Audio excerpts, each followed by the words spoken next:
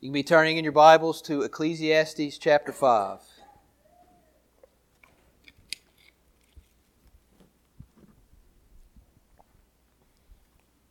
Ecclesiastes chapter 5.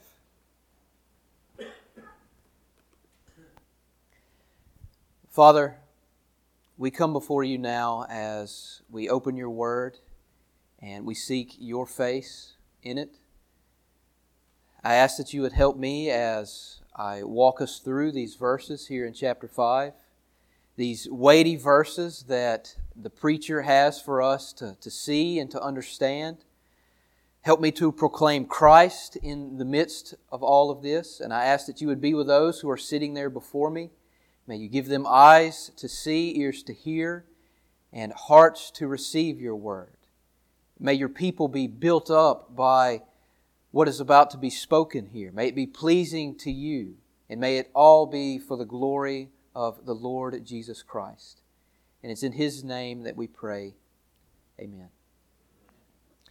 This morning we're going to be going through chapter 5, verses 1 to 7. But before we start working through those verses, I want to do a quick recap of chapter 4, which is what we were looking at last week. So last week in our time together, we worked through the whole chapter, all of chapter 4. And as we worked through that chapter, the preacher showed us the reality of envy. And that our selfishness is what is behind it. The motivation of selfish gain and selfish profit is what fuels envy, or otherwise known as jealousy. We were then shown that to live like that is to walk down the path of destruction. Because in living the selfish life, you not only hurt and oppress your neighbor, but you actually hate yourself in the process. Because to live that way, to live the selfish life, is to disobey God and to go against His good design for humanity. The solution then, as the preacher laid out, is to love your neighbor and forsake your sinful desires. Because when you love your neighbor and you forsake those sinful desires, those selfish desires, you obey God and you live according to His good design for humanity. And you actually love yourself in the process. And this is where we saw the work of Christ come in.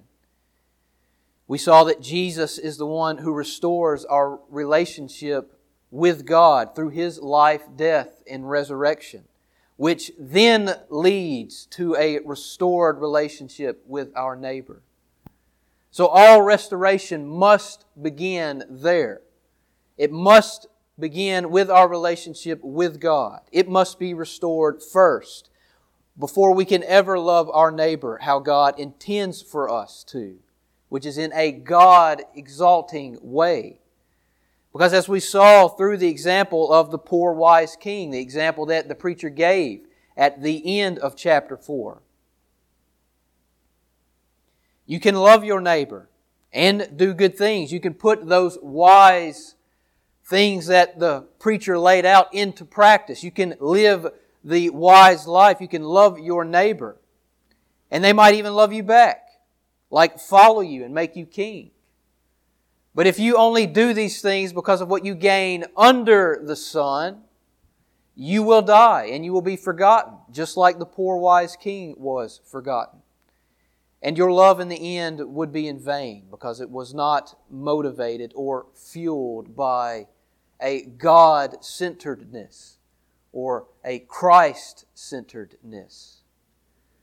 So we love our neighbor as a direct reflection of our love for Christ, which is what true love looks like. Now we come to chapter 5, and you may have noticed last week in chapter 4 that there's this proverbial language going on. It was almost like you were reading through the book of Proverbs. You know, as you go throughout the book of Proverbs, the same author, Solomon, who is the author of Ecclesiastes, says things like, it's better to do this than to live in that way. And that's what we saw last week. And so in the coming chapters, Throughout the rest of the book, we're going to see more of that language, more of that proverbial language. And that's what we're going to see here in chapter 5. This comparison of what foolishness looks like and then wisdom right on the other side. The comparison and contrast method going on there. So let's read verses 1 to 7 in chapter 5. The preacher writes, "Guard your steps when you go to the house of God. To draw near to listen is better than to offer the sacrifice of fools, for they do not know that they are doing evil. Be not rash with your mouth, nor let your heart be hasty to utter a word before God. For God is in heaven, and you are on earth. Therefore let your words be few, for a dream comes with much business, and a fool's voice with many words. When you vow a vow to God, do not delay paying it, for He has no pleasure in fools. Pay what you vow. It is better that you should not vow than that you should vow and not pay. Let not your mouth lead you into sin, and do not say before the messenger that it was a mistake. Why should God be angry at your voice and destroy the work of your hands? For when dreams increase and words grow many, there is vanity. But God is the one you must fear." Guard your steps when you go to the house of God. Now, before we go any further, before we begin walking through this passage, looking at these verses, there are two questions that we must answer. And they are, where is the house of God? And why should we guard our steps when we go there? Those are the two questions we need to answer, and that's what we're going to look at. So first, where is the house of God? Well, in the preacher's day, or in Solomon's day, who is the author, the man who calls himself the preacher, in his day, the house of God was the temple that Solomon himself had built according to God's command, which we see in the book of 1 Kings. And it was called the house of God because that's where God's presence and His glory dwelt among His people. Not because God actually lived there like you and I live in our houses. God didn't actually live in the temple. That wasn't His literal house. You couldn't go into the temple and see God laying on His couch, per se. It wasn't like that. And Solomon knew that when he built the temple. He knew that this wasn't going to be God's literal house. Because when we see Solomon pray at the dedication of this temple in 1 Kings chapter 8, he says in his prayer that the highest heaven cannot contain God, much less this temple that I have built. So he realizes that God is much greater and cannot be contained by a man-made structure. And it was also the same in the day of Moses, in the tabernacle or the tent of meeting, which was also constructed by God's command. First there was the tent of meeting, and then there was the temple that Solomon constructed. But neither one actually contained the glory of the Lord. We also see this in Isaiah chapter 6, that the whole earth is full of the Lord's glory. God's glory and presence is everywhere. You cannot escape it. But within the temple, God's presence and holiness was fuller, you could say, than anywhere else on earth. This is why when the people in Solomon's day went to worship God and to offer sacrifices, they went to the temple. They went to the house of God, which is what it was referred to in that day. That's where God's presence and His glory dwelt among His people. And this is why they were to guard their steps when they went there. The word guard meaning to watch yourself or to be careful. These people were to go to the temple of God with reverence in their hearts and with caution in their steps, because they were going to stand before the presence of God in order to worship and to offer sacrifices. And God had made it very clear over the course of the Old Testament that you did not go to worship God in a light-hearted way. And that's one of the reasons why the book of Leviticus is in the Bible. That book that we often avoid because it's full of laws and sacrifices. That book is there to show you two things. That God is holy and that you are not. That's why all of the sacrificial system was put into place. That's why all of those offerings are made. Because you cannot come into the presence of God as you are. There must be atonement made. So it shows that God is holy and that you are not. Now, what does this look like for us on the New Testament side of things? In the New Testament era. Where do we go to worship God? Where is the house of God, as the preacher says?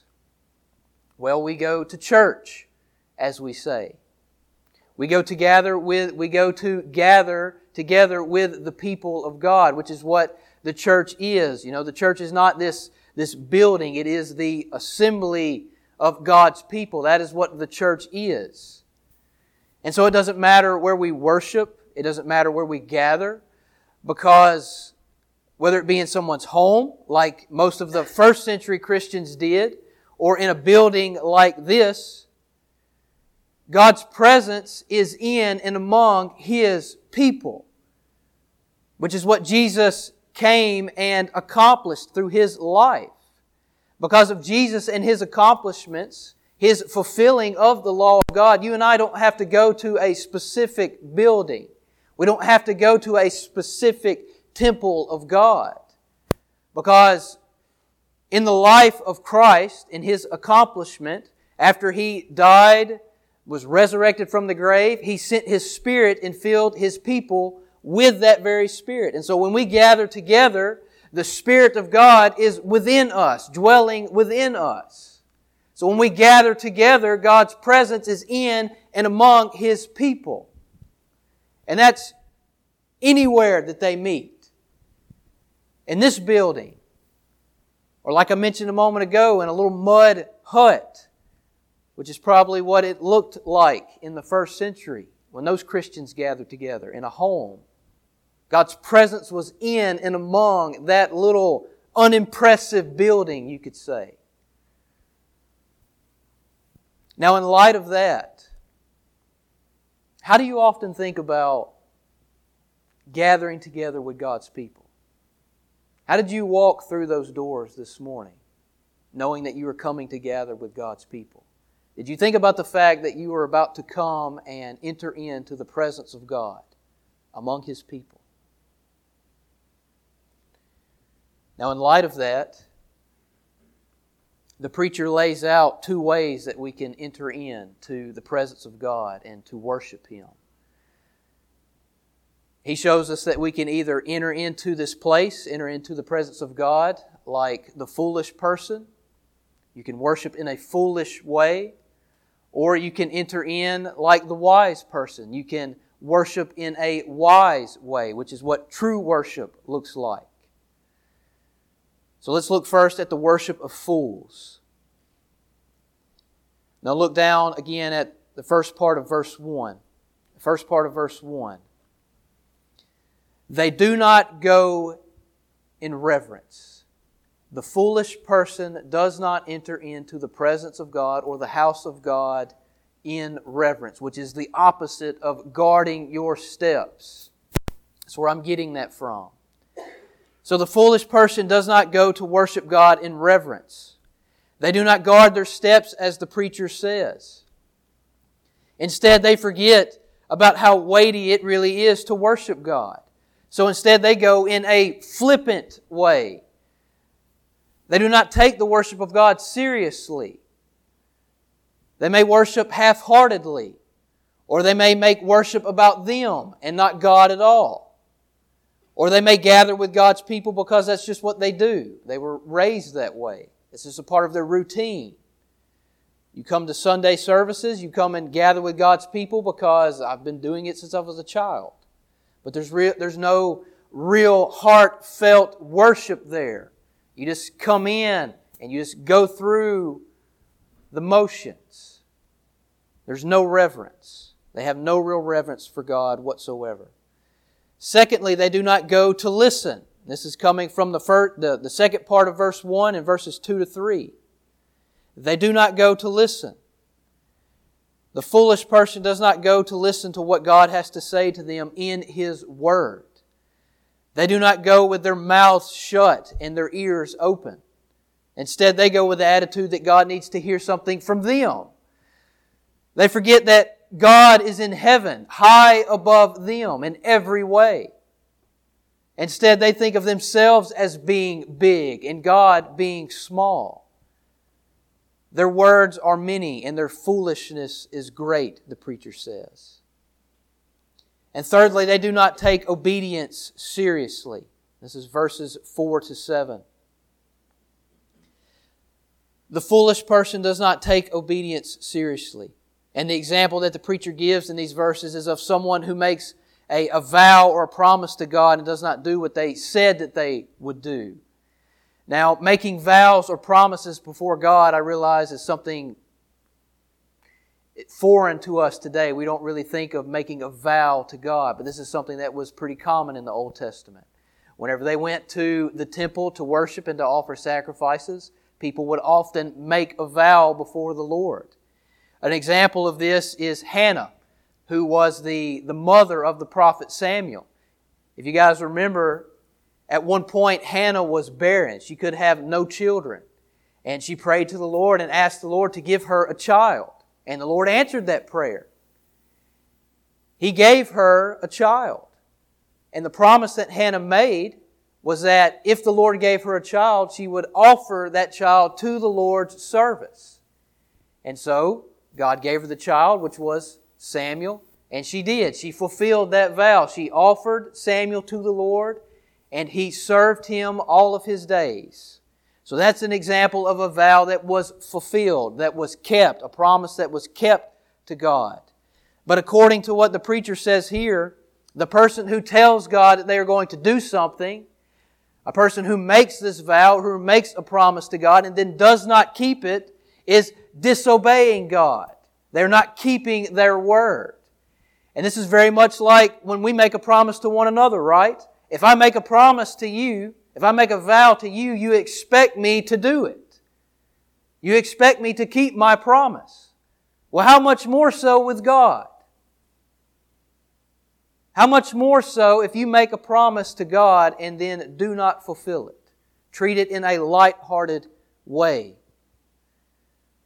The preacher says that they are being disobedient and that they are taking the goodness of the Lord for granted. They are allowing their mouths to lead them into sin, as the preacher says in verse 6. And when the temple priest, referring to the messenger, that language that's used there, the temple priest, whenever he confronts them about their vow or the promise that they have made, when they come before them and ask, have you fulfilled your promise to the Lord? And they haven't, the excuse that I didn't mean it is not going to work. That's not going to get you off with God. The excuse that I did not mean to make that vow is not going to work. God is going to expect you to fulfill what you have said. He's going to expect you to keep your word. Now I want us to look at a couple examples, or a few examples rather, of what this foolish worship or these foolish offerings look like throughout the Bible.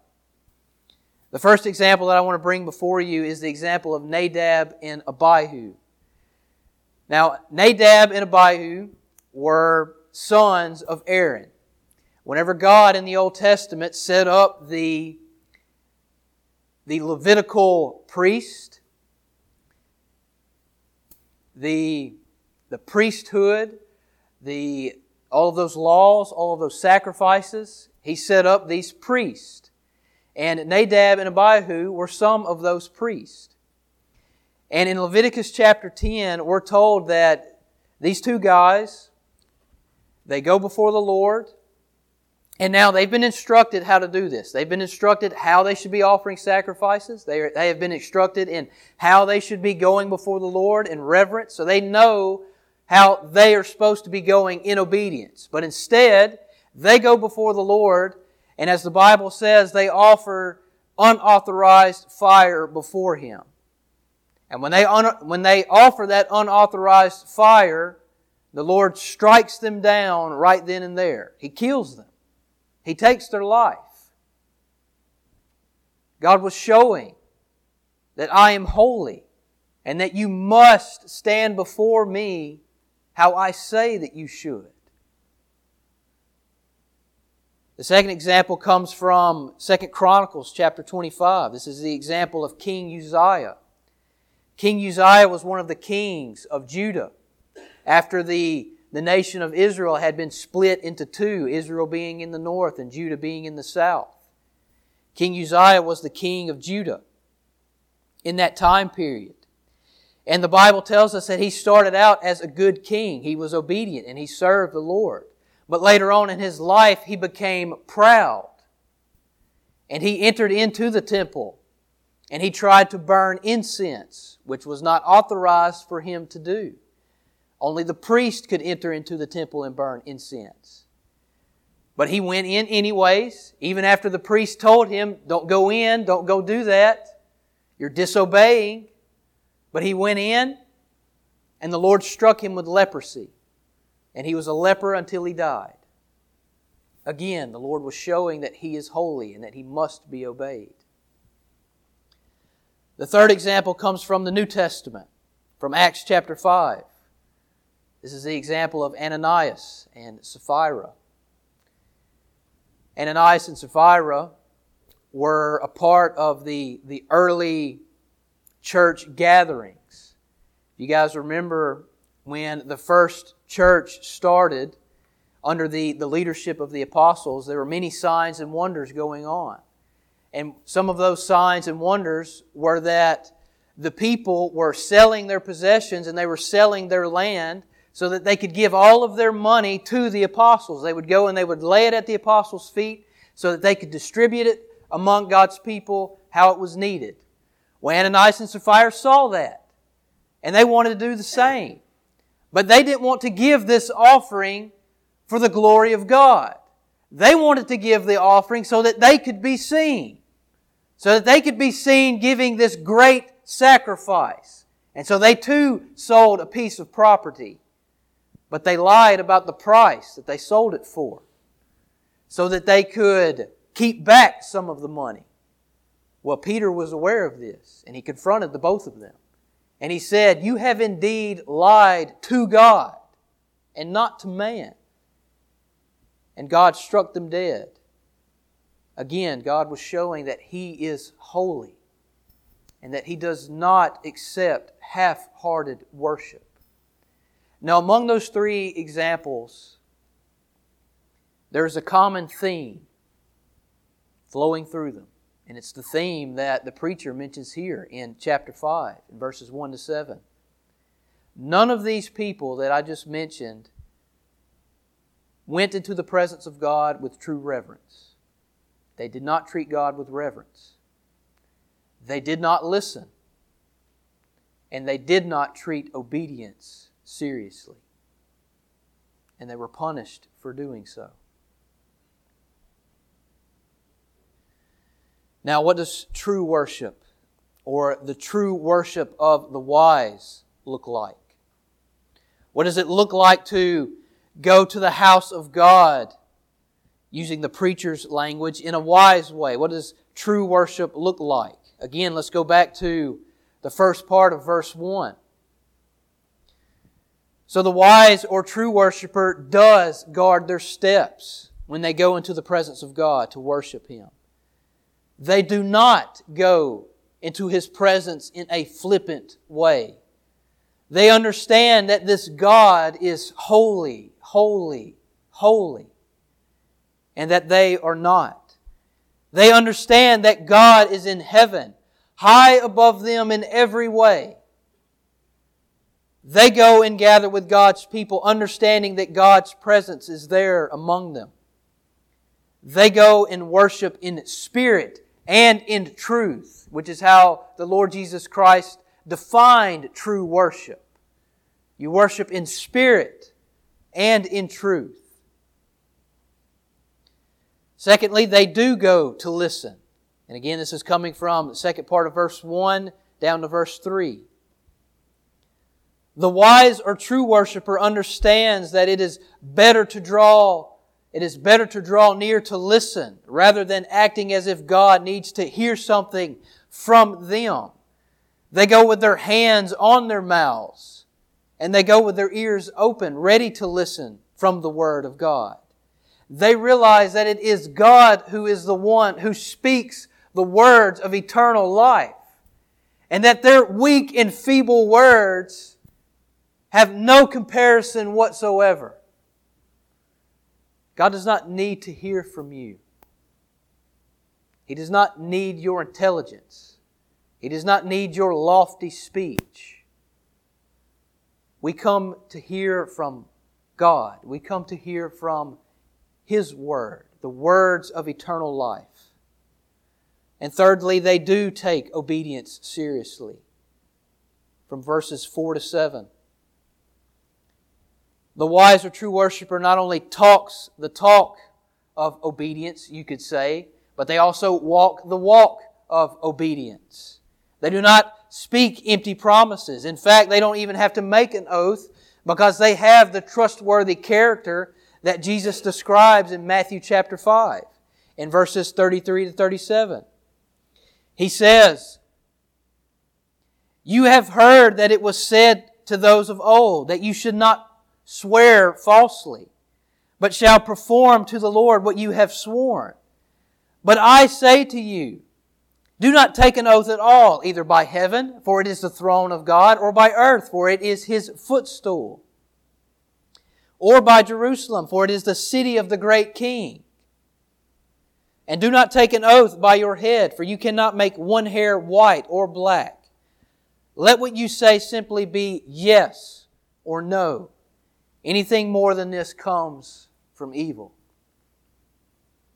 What Jesus describes there is a description of a person who takes obedience seriously. They are known to be a person who keeps their word. So all they have to say is yes or no, and that is enough. People know that they will keep their word. And God Himself knows that they will keep their word. He knows and sees their hearts, their character. He knows that when they go before His Word and when they read His Word and they see what they are called to do, He knows that they will simply do it. They don't have to go before Him and swear by all of these oaths. They don't have to swear by the temple of God using the Old Testament language. They simply see it and they do it. And the same for us. They make a promise to someone and they keep it. They take obedience seriously. Now, what are some examples of true worship?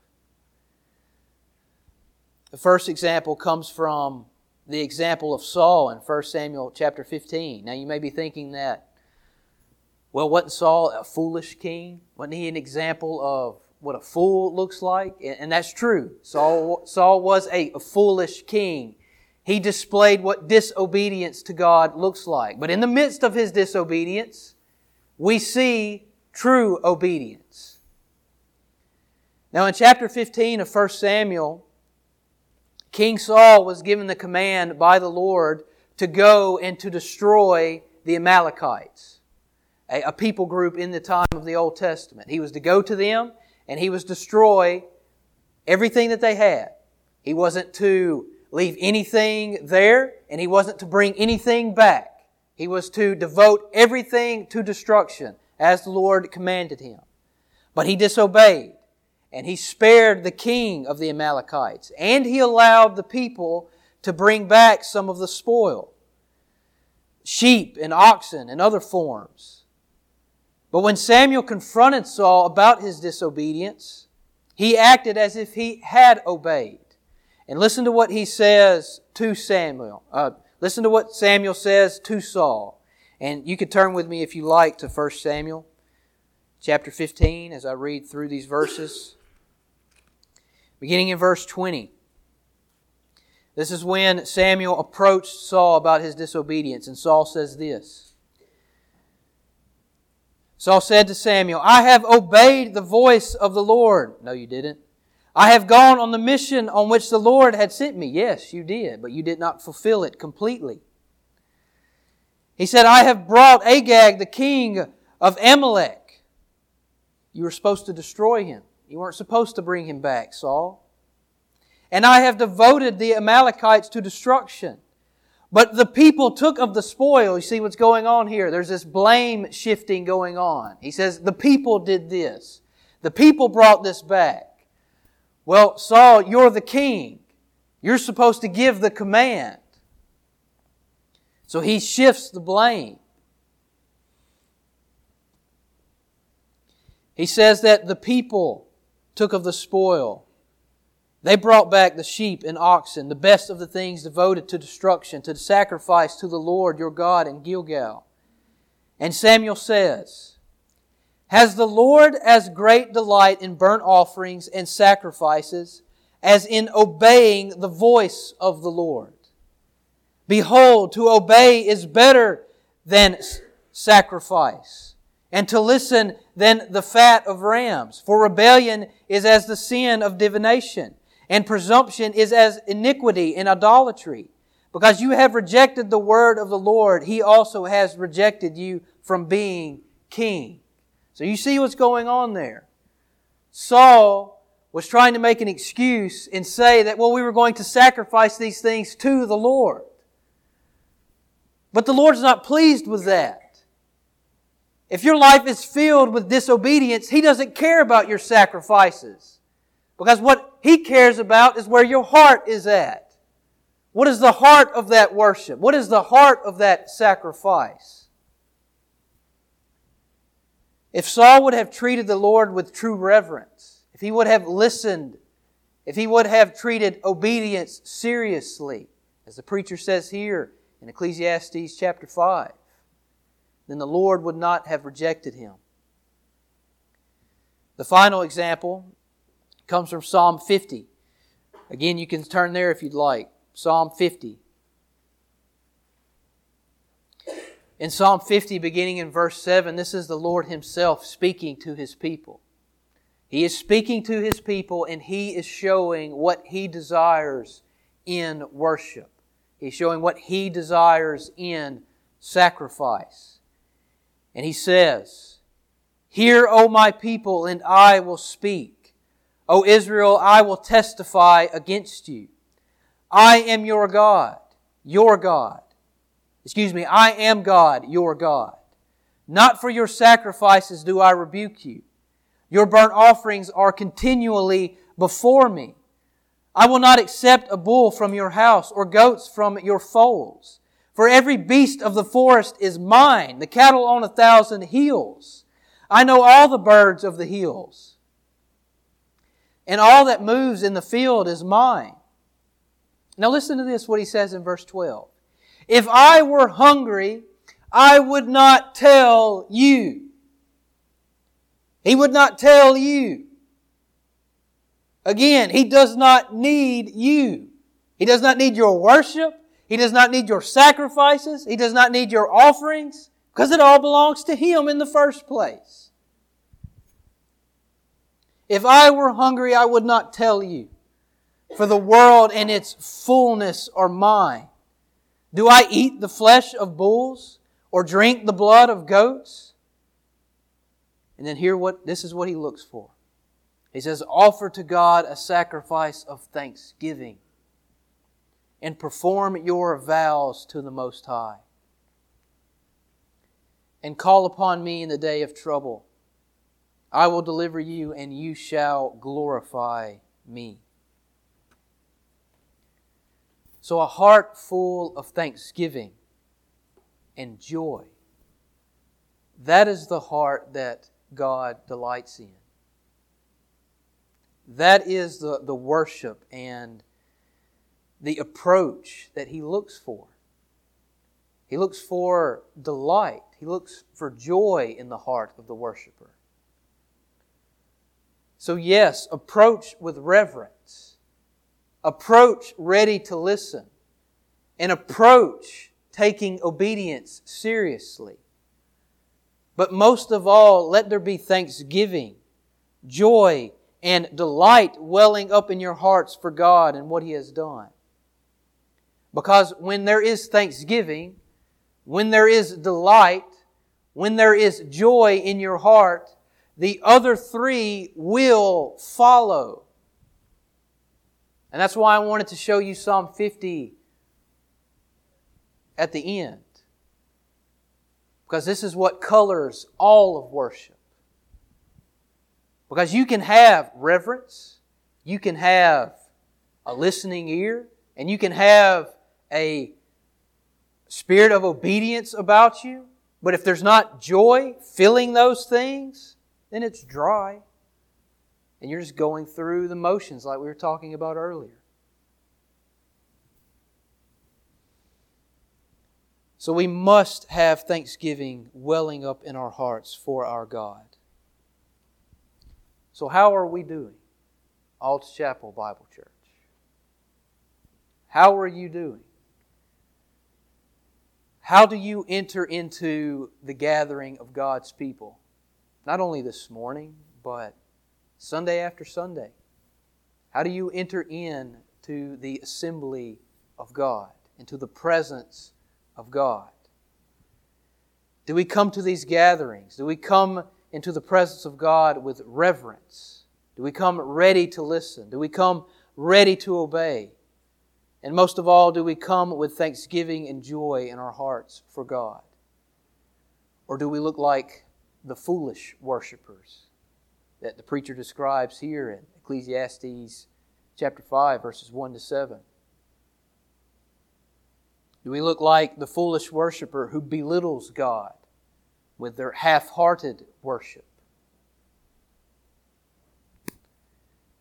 Now, I don't know how you answered that question within your own hearts, but hear this. The only way that you will ever be able to worship God truly and continue to do so throughout your life is if you look to the gospel of the Lord Jesus Christ. And then continue looking to the gospel of Jesus over and over and over again. Because it's within the gospel that we see ourselves for who we really are, which is sinful and wretched, deserving of wrath, deserving of God's judgment. But then also we see within the gospel Jesus, the King of glory Himself, the perfect image of God in every way. We see Him leave the throne of heaven. We see Him pay for all our sin and all of our half-hearted worship. We see Him restore us to the place to where we can worship God rightly and fully. So when you look to that, when you look to the gospel, when you see yourself as you really are, and then you see the work of Christ and all that He has done for you, that's what fills your heart with joy. That's what enables you to walk into the assembly of God with thanksgiving in your heart, with joy for God's Word, and for God Himself, and for the people of God. So come in reverence. Come ready to listen. Come ready to obey. And most of all, come with thanksgiving in your hearts for the work of Christ and all that He has done for you. Have thanksgiving in your heart welling up for the gospel. Let's pray. Father, we come before You and we thank You for the power of the gospel that enables us to come before You in true worship, with hearts filled with joy. Thanks be to You and to the work of Christ, because in Him we are able to come and not be like these foolish worshipers that the preacher lays out in Ecclesiastes chapter 5. We are able to come and to delight in Your Word. We are able to come with true reverence. We come with ears ready to listen to Your Word. And we come understanding the weight of obedience. Father, again, we thank You for the Lord Jesus Christ. And if there is anyone here this morning that does not have this true reverence, does not care to listen to Your Word, or does not treat obedience seriously, someone who does not have joy in their heart, then I pray that You would convict them with Your Word, the Word that we just spent the last few moments looking at. May You show them the gospel. May You show them that Christ died for them. He came so that they would be able to be restored in Your presence, that they could enter in once again the courts of heaven, the new creation, the new heavens and the new earth that are to come. We thank You for who You are and for Your steadfast love. It's in Jesus Christ's name we pray. Amen.